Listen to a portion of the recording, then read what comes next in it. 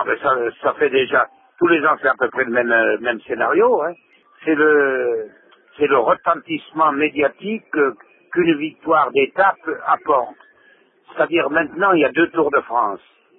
Il y a le Tour de France pour les vainqueurs d'étape, pour les sprinters, les étapes plates et autres.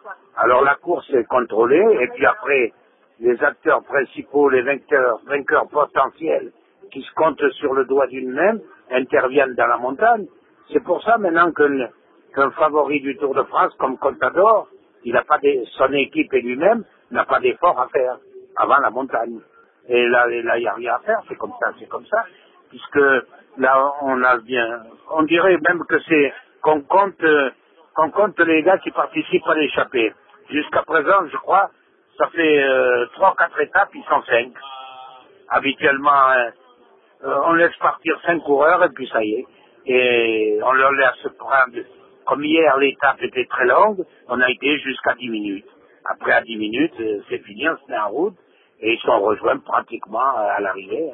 C'est regrettable. Et aujourd'hui, je pense que ça va être pareil, puisque les étapes plates, aujourd'hui, c'est vraiment une étape plate. Alors, on va voir, comme moi, je pense, le meilleur sprinter, c'est comme Bendit, il n'y a pas photo. On va voir aujourd'hui à Châteauroux, certainement que l'équipe va prendre tout à son compte, et comme Bendit, sera très difficile à battre.